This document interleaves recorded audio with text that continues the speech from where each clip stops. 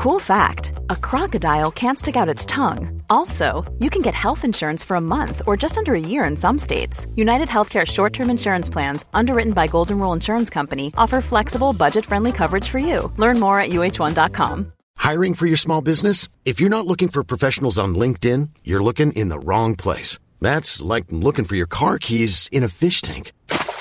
LinkedIn helps you hire professionals you can't find anywhere else, even those who aren't actively searching for a new job but might be open to the perfect role. In a given month, over 70% of LinkedIn users don't even visit other leading job sites. So start looking in the right place. With LinkedIn, you can hire professionals like a professional. Post your free job on linkedin.com/people today. Many of us have those stubborn pounds that seem impossible to lose, no matter how good we eat or how hard we work out. My solution is PlushCare.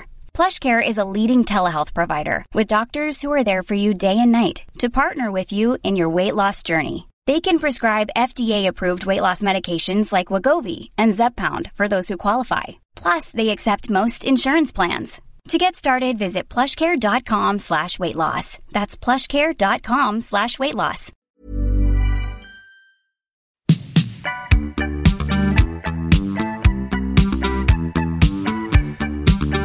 Thank you for joining the conversation on Colloquium. This episode is brought to you by Excelsior Capital, an investment platform focused on democratizing private equity by providing individuals access to direct opportunities.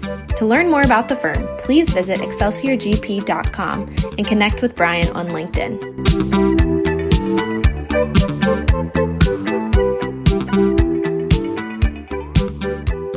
Hello and welcome to the conversation on Colloquium. Today I have with me Sunny Desai. Sunny is the founder and CEO of Mississippi-based Desai Companies, a holding company which focuses on real estate, construction, and e-commerce. Their primary business is Desai Hotel Group, a vertically integrated hotel company. Sunny, thank you so much for joining us. We connected through YPO, just an incredible community, and you have a very compelling story. So let's jump right into it. Give us the background, how you got into this business, where you're from, etc. Yeah, Brian, thanks for having me on. I'm happy to share my story. So, born and raised in Mississippi, my family, my parents immigrated here in the early '80s to Mississippi. I grew up in a small town in Lexington, Mississippi, and went to school at Mississippi State University. And after college, moved back home because I didn't know what I wanted to do, and my family had been in the, motel business, you call it, for 30 plus years, and actually grew up, and similar to a lot of other younger Indian hoteliers, we grew up in the hotel business. And when I went to college, I knew one thing, and that was that I did not want to be in the hotel business because just being around it all the time, it's just like, that's the one thing. So I finished college, I got my bachelor's, and then I didn't really know what I wanted to do, but I knew one thing, and so offered me this opportunity. He's very conservative when it comes to investments and growth. And after 10 plus years of not really doing any new projects, he asked me if I wanted to do a hotel project for him. My thought was, okay, great. I don't have anything to do right now. I'm going to build this hotel for him in this small market, and then after that, I'll figure out what I want to do. So what happened, though, in the process, it was really cool. I developed a hotel in Winona, Mississippi, small town. Made a lot of mistakes, but I learned a lot. And I was using everything I learned in school. My degrees were in real estate and banking and finance. And what I realized was I really enjoyed the whole process because every day was different. It was a little bit challenging, but we learned a lot. Then I realized I could turn it into a business model. So what I did afterwards is started raising capital and I found the next project, and then started learning more and more about the hotel industry. After the hotels were finished, we ended up forming a management company. And, so 10 years later, I had this, 8 or 9 hotels, and all branded by Hilton, Marriott, or IHG. And so that's kind of where I ended up, I'd say, in 2020. And that road was not an easy road. We learned a lot, made a lot of mistakes, particularly with architects and general contractors. They're all not created the same, and just because somebody's the lowest bid or has the biggest company doesn't mean they're the best contractors for the job. So made a lot of mistakes, learned a lot from that. And then eventually, we just perfected our model and got better and better. So we went through a pretty tough time, I'd say 3 or 4 years ago. These contractor issues kind of piled on each other. We even had a GC go bankrupt in one of our deals. Like, that's one of those things that you just can't do anything about, right? You can review their financials all day long, you acquire bonds, but if something happens like that, it is what it is. So you got to kind of roll with the punches and keep going. Well, we finally kind of got through all that stuff, and it was beginning of 2020. It was just things were starting to kind of get better. Stabilizing, and fruits of all the labor earlier on were starting to come through because all our systems we kept on putting in place starting to show out. And then the pandemic hit, and that was kind of a wake up call because hotels got hit very, very hard. Overnight, we went from running 70+% occupancy in majority of our hotels to some of them running 15%, 10%. But we also had hotels that never dropped below 50. But we were in an okay spot. But what made me realize was, I kind of have all my eggs in one basket in one industry. And, I like to consider myself an investor or a capital allocator. But then I realized I was like, I'm not even following my own rules and diversification as I have all my assets in this one asset class. So what ended up happening afterwards was I had this opportunity to monetize our hotel management company in a way where we would outsource the management company for a given period of time. And then I would get a lump sum of cash. And that was probably one of the pivotal points for me because I was able to then take that and make some investments that have turned out pretty well. But more importantly, it opened my eyes on what other types of asset classes are within real estate and, even some other alternative investments and how things can be correlated to each other, how I could take my experience in the hotel industry and keep expanding in different markets. But the real wake up was my leveraging labor. I like to use the term labor arbitrage because I truly think it is. Again, 3 or 4 years ago, when we started, playing with the idea of hiring people internationally and to do administrative tasks. And you've probably heard the concept of virtual assistants. And we tried companies and stuff in the past, and it worked okay. Then we really kind of went a little bit deeper into it and started recruiting and, start off with a couple of people. It took a long time, made a lot of mistakes of, where do you want to go for the right candidates? How do you recruit them? How do you get people to trust you? And so all these issues started popping up. But over that 2020, I went from having, to deal with 250 employees down to, 10. It became a lot easier. So we started actually leaning into that model a little bit more and affecting it. So now I think we have over 20 that work for us virtually. That has kind of become our competitive advantage a little bit. And so fast forwarding now as we kind of have gotten back, COVID, I would say it's primarily behind us. We've really leaned into that model and then started implementing a lot of the virtual team into our hotels. So we're also in like land development, real estate, subdivisions, residential, single family homes. We threw a lot of lines out there to try to see what would stick. So turns out that flipping houses is not really scalable. I thought I could do it with the VA, what we call it the VA model, virtual assistant model, but it didn't turn out to be true. So we're doing that a little bit, but not a lot. Land development has actually been a really, really good business for us. And then coming full circle back to the hotels, we're now able to figure out a way to actually make the hotel model even better because we're taking away a lot of the duties that normally would fall on the general manager and centralize those, making the job a little easier and increasing our profit margins for our hotels. So let's rewind the tape a little bit because that was a lot. Yeah. Why did your family leave India in the 80s? Opportunity. When in India, there's only so much you can do. It's not like the United States where you can work your way. If you put in hard work and effort, you can save up and keep growing or get into your own business.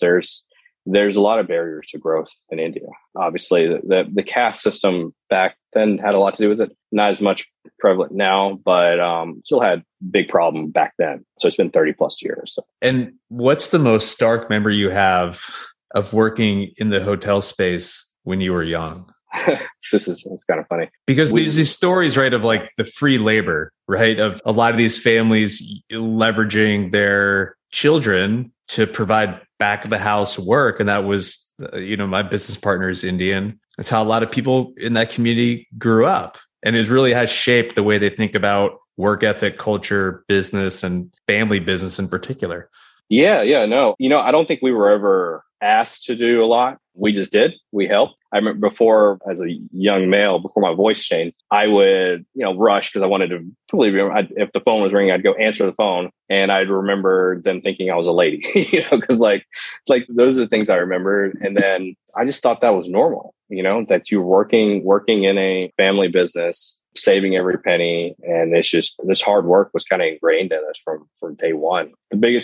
My parents never asked me to really do much on the work side because they really wanted me to focus on school. Like making good grades was by far the number one priority. You've stayed in the hotel industry, which many people do. Some people don't. Do you think that was a conscious choice on your part?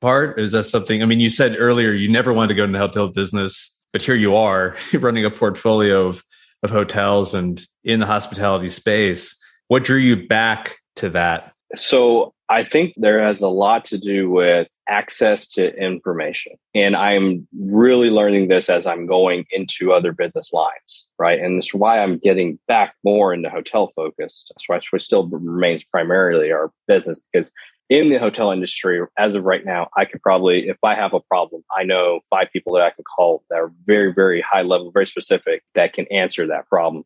On land development, it would take me a lot more calls, a lot more time, because I haven't built those relationships yet. So when I was starting off, it was a lot easier for me to use my father's connections to keep growing and build more connections. Obviously, over time, they became my connections and I grew my network.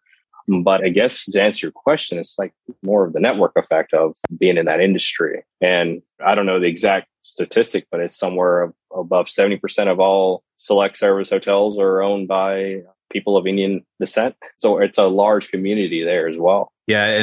And I've had some exposure to it through my business partner and others. And it's an incredible network. And some people have just created unbelievable businesses. What are some of the lessons learned since you've been in this space, and maybe some of the misconceptions that other people would have about those kind of family hotel businesses that we, as a white person, we hear a lot about and see a lot about, but we don't see behind the curtain many times? Yeah, it's all not it's not all great, because I think a common misconception is that, well, and I'm comparing to a YPO friend of mine that is raising capital too. And yes, a lot of my investors are Indian, and it's kind of how we got started.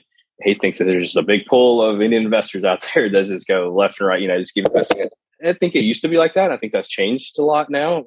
There's a lot more people like me and probably your partner are doing similar things, raising capital and putting capital to work. I think that's probably a misconception that's out there. I also think that people don't see, even though the network effect is there, the competitiveness is even higher.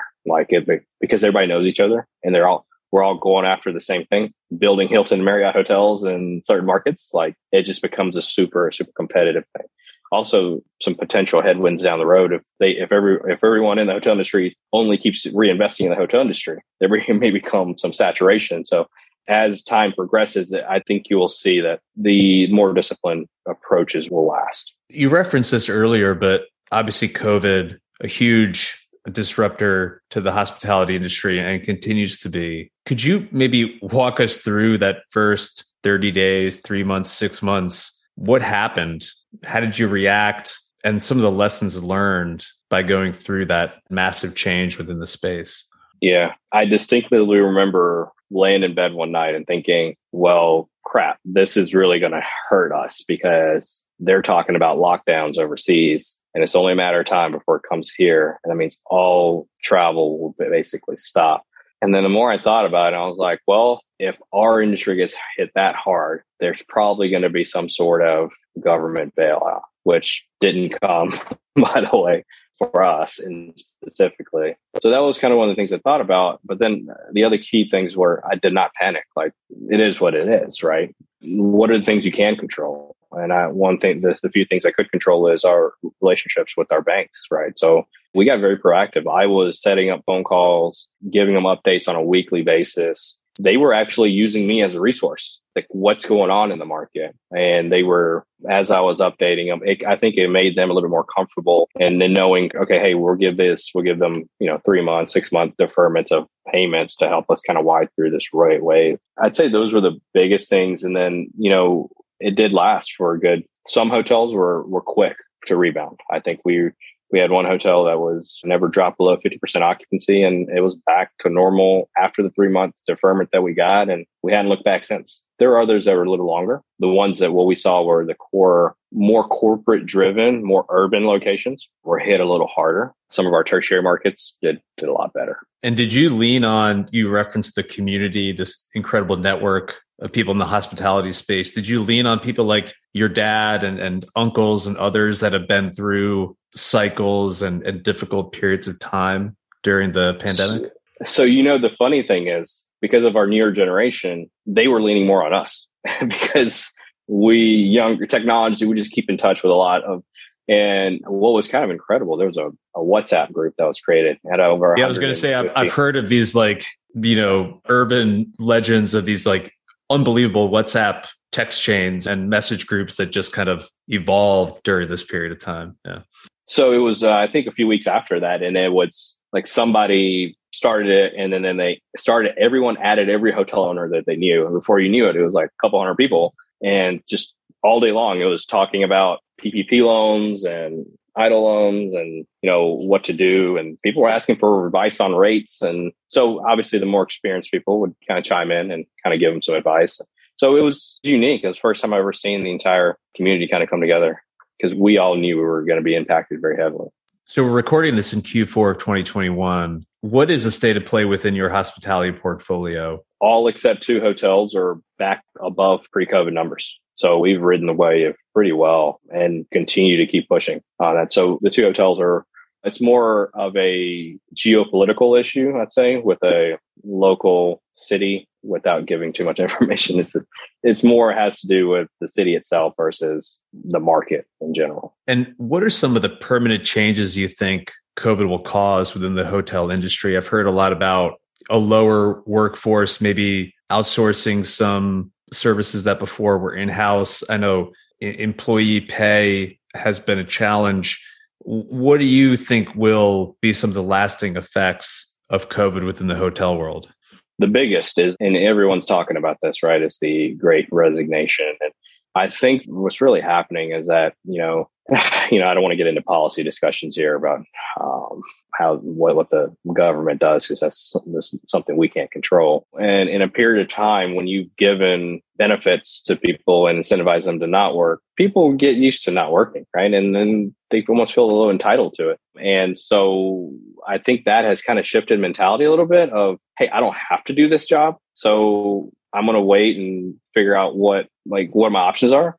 That has caused, obviously, just higher rates of pay. I feel like that's going to keep going on unless something changes. I see a hard shift. I don't think you're ever going to go backwards in that sense. People aren't going to be used to having less pay. Obviously, with inflation, there's a whole nother discussion there on what's going to happen there. But the other items I would say is, I don't think there's going to ever be no travel. I feel from the pandemic, more than anything, everyone's learned that we do need to see each other. Especially, I heard, was JP Morgan, one of those guys mentioned, no one's ever closed a deal over Zoom, right? So the vital travel, I think, will happen. However, I was talking to one of my attorney friends, and he told me that, all of the basic stuff that they do that normally require travel, it's all gone to Zoom, and it's actually more efficient in Zoom. So I feel like there's going to be a mixed bag. There's going to be some things that realize that, hey, you have to travel. And some areas of company, some areas of business, they're going to be like, Zoom is actually more effective because I don't need to be there in person for that, which in effect could have a different, effect on everything else, because now with technology, everything becomes more and more efficient. So they could actually take on more work. The arguments could just cause more growth. And this labor arbitrage that you referenced, the virtual assistant product that you have created, has that been reinforced by COVID in terms of where you think the industry is headed? I think so. If you're asking about the hotel industry in Pacific, so what I realized, a while back was, and I'm very specifically talking about select service hotels, that select service hotels are almost becoming a commodity. Could you define select service versus maybe, give people a little bit of context who don't know this space as well? Yes. So I'll use brands so you can kind of select services where it's not a full service. So a full service, you get, you have a bar, restaurant, you have dry cleaning service and concierge, that's your Ritz Carltons of the world. Then you have select service, or what we call some of its limited services, like your Hampton Inns, Garden Inns, Courtyards. There's very limited in what you're provided. So that's kind of how we define it. And what I've seen in the industry is it's starting to become a commodity in the sense that, if you build the nicest Hampton Inn on the block, that does not mean you're going to make, if you spend twice as much money, on the building, you're not going to make twice as much money. Because at the end of the day, they could always go to the Courtyard or go to the Garden Inn or any other, it becomes a price war at that point. If you build a nicer, you may get a little bit of premium, but how long is that going to last? Until the next person builds a nicer one, right? So, and at the end, it eventually levels out. So the real name of the game in the future is going to be reducing cost, because that's the only way. If you're capped by your revenue that your market can give you, then the only other way to have outsized returns is to lower your cost or your operating cost. And with our labor arbitrage model, we've actually figured out how to do that and scale it. So I feel like that's going to be a competitive advantage for us over others in the future. And, it's not like a secret weapon. I think it's going to be very difficult for people to copy my model. But, down the road, I think there's going to be technology and stuff that comes into play. It's going to make it easier to leverage that as well. I want to hear your thoughts about inflation, which very topical right now. The Fed just signaled they're going to raise rates next year in 2022. They're going to stop their bond purchasing program.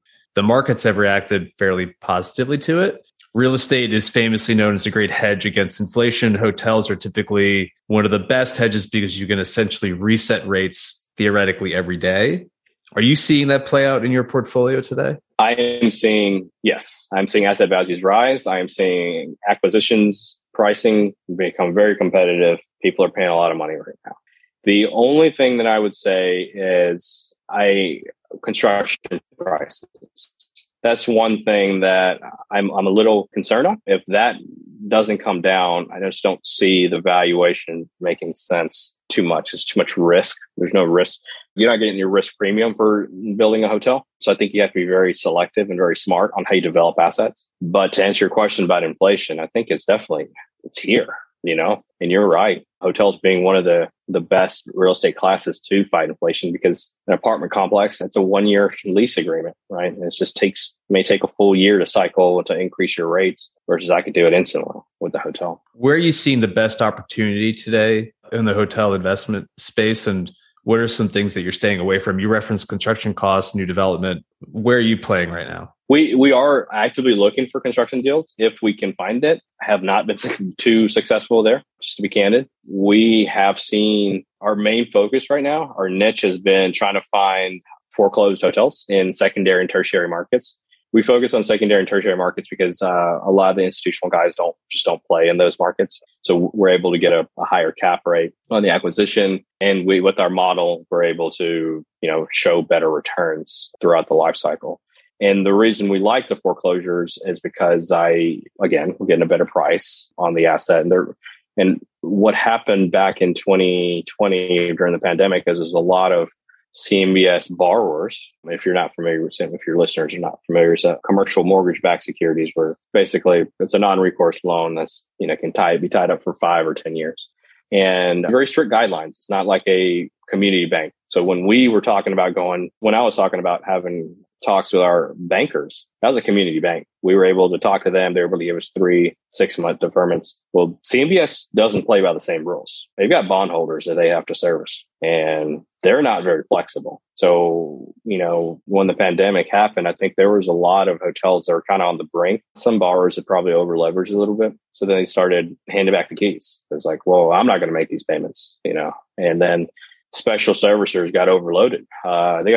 way overloaded because not only do you have these borrowers that are giving back the keys, you have borrowers that are missing payments, not necessarily wanting to give back the keys, but still talking. So you have a huge percentage of your portfolio, the master servicer has to move in from master servicing into special servicing. So that just created a big backlog. And I think finally that backlog is starting to clear. So these special servicers are either moving these back into the master servicer by working out deferment agreements or whatnot.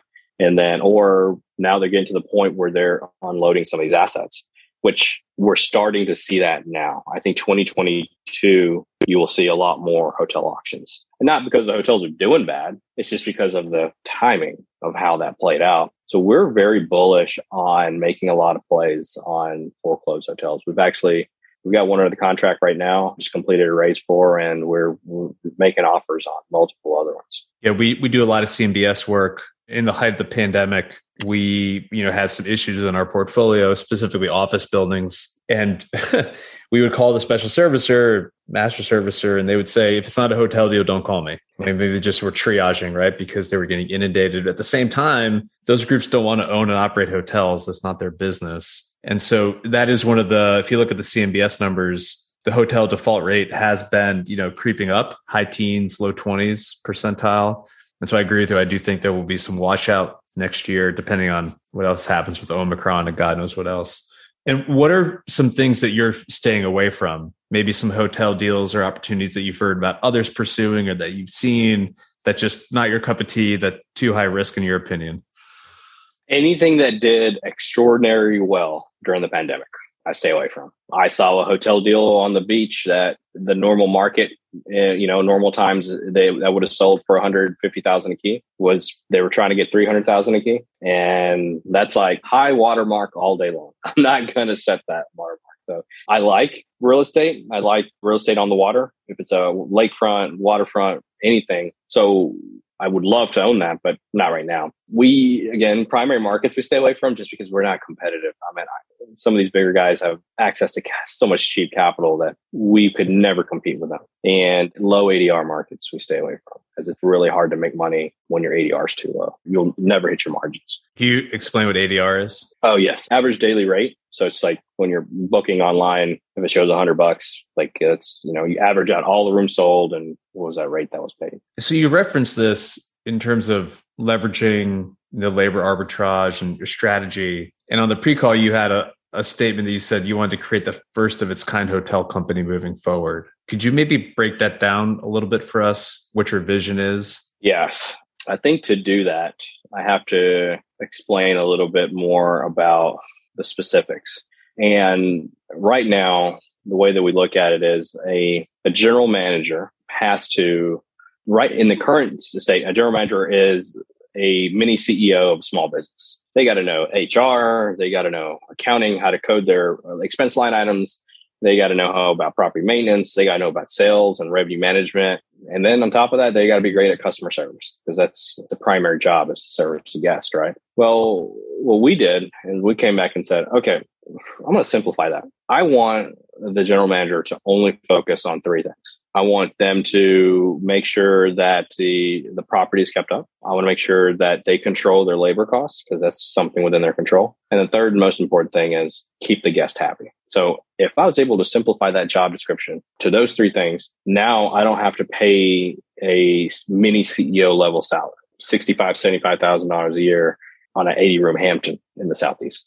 And so it's really hard to do that unless you have a big staff, right? In the corporate office, well, in the United States, it would never work because you'd have to hire too many people and you could essentially do it, but your management company would never be profitable. You just have more and more people. But with this labor arbitrage, I'm able to do that. What we're doing is using technology and people based in different countries is to create virtual teams that can take that portion of the general manager's responsibility. We'll call it 6 different portions, and we'll take 3 or 4 of those in each portion, and we will create our own process virtual that can handle it for them. And what that does is that has a network effect on all the other hotels. And then we use team-based management model where a lot of GMs are constantly talking to each other and using technologies like Slack and other very hotel-specific software to, again, big data, to get that out there, use it, and to make very smart decisions. But at the same time, simplify that model for the hotel managers. And our vision is to become the largest owner and operator of select service hotels in secondary and tertiary markets in the United States. Well, and that was going to be my last question. Famously a very fractionalized, segmented industry, right? You referenced that Indian Americans are the largest owners of these select service hotels, oftentimes in secondary, tertiary markets, much like Nashville and kind of Middle Tennessee. What has prevented consolidation in the past? And why do you think your strategy will enable you to do it? I think it's part of our heritage. Like, we're long-term, most Indians are long-term holders, investors, and they're in their local market and they're part of the community. They want to stay. And this has already been happening. We're already having discussions with, and you said our uncles, and we call all of our investors uncles because this is a sign of respect. For people who don't understand the culture, everybody's an uncle, right? An auntie, like people in your broader network. It doesn't necessarily have to mean your immediate family or even extended family. A term of endearment, maybe, I'm not sure. But yeah, no, I agree. And it's just more of a, like a sign of respect, and for us, it's kind of showing that, hey, this is more of a relationship than it is just a transaction. Like, we're not trying to be a third party operator, which what's happening is now that we're running into hotel owners that are been around for 20, 30 years, seen all these cycles, and then their kids went off to become doctors and engineers or lawyers. And look, they like the hotel industry. They don't want to sell their assets, but at the same time, they're not going to come back and run them. So the guys that are in their 60s and 70s, they've had a lot of success with me. Like saying, hey, Sonny, we're going to provide the capital. You can go do the work. You have development experience. You have this great management model. Now we want to grow. And we just want our kids to be involved, but more on a board level. So what we've done is kind of created a platform for that second generation hotel owner. And quite frankly, it's a lot easier for their kids. Like, even the younger guy, probably maybe 10 years younger than me or whatever, wants to start building hotels. Well, I'm kind of like a mini mentor to him because I'm helping him avoid mistakes before they even happen. He doesn't have to start from the ground up. So we just become a resource pool. In exchange, now we're managing their hotels, and it's a win-win because now with scale, we get buying power with the vendors. So now we're negotiating bigger contracts. So that's our plan. And we're being very methodical about that. It's not just anyone. We kind of let them become an investor first with our current deals. And then we see how the interactions go. And then if they ask us, we'll consider it. And then kind of an invite only type of deal. But our process works because I don't say we have full control of everything, but we need to be able to do what we need to do without, I guess the one problem with third party management is that a management company will try to cater to everyone's needs. Whereas we're like, look, this is how we're going to do it. And this is what works. If you trust the process, we'll work with you. If not, we're not going to be a good fit. And then no harm, no foul. Like, we're not going to hold it against you or for anything of that sort. But to answer your question, that's kind of what the platform we're trying to create. Awesome. Well, Sonny, thank you for joining us. I wish you the best of luck moving forward. I look forward to keeping updated with your progress. If people are interested in learning more about the work you're doing, your investment thesis, connecting with you, what's the best way for them to get in touch? So exactly for this reason, we created a website, DesaiInvestmentGroup.com, and that's strictly the investment platform. Our website, our normal company website is DesaiCompanies.com, and then our hotel company is DesaiHotelGroup.com. And then you can always reach out to me on LinkedIn directly. I don't know if you could put that in the show notes. A lot of people do that. Yeah, we'll put all that in the show notes so people can access the links and find you on LinkedIn easily. And thank you again for joining us. It's been great. And like I said, good luck. Yeah, thanks for having me on. Absolutely. Thank you for joining the conversation on Colloquium. If you enjoyed what you heard in this episode, please like, rate, or leave us a review. And stay tuned for our next episode coming soon.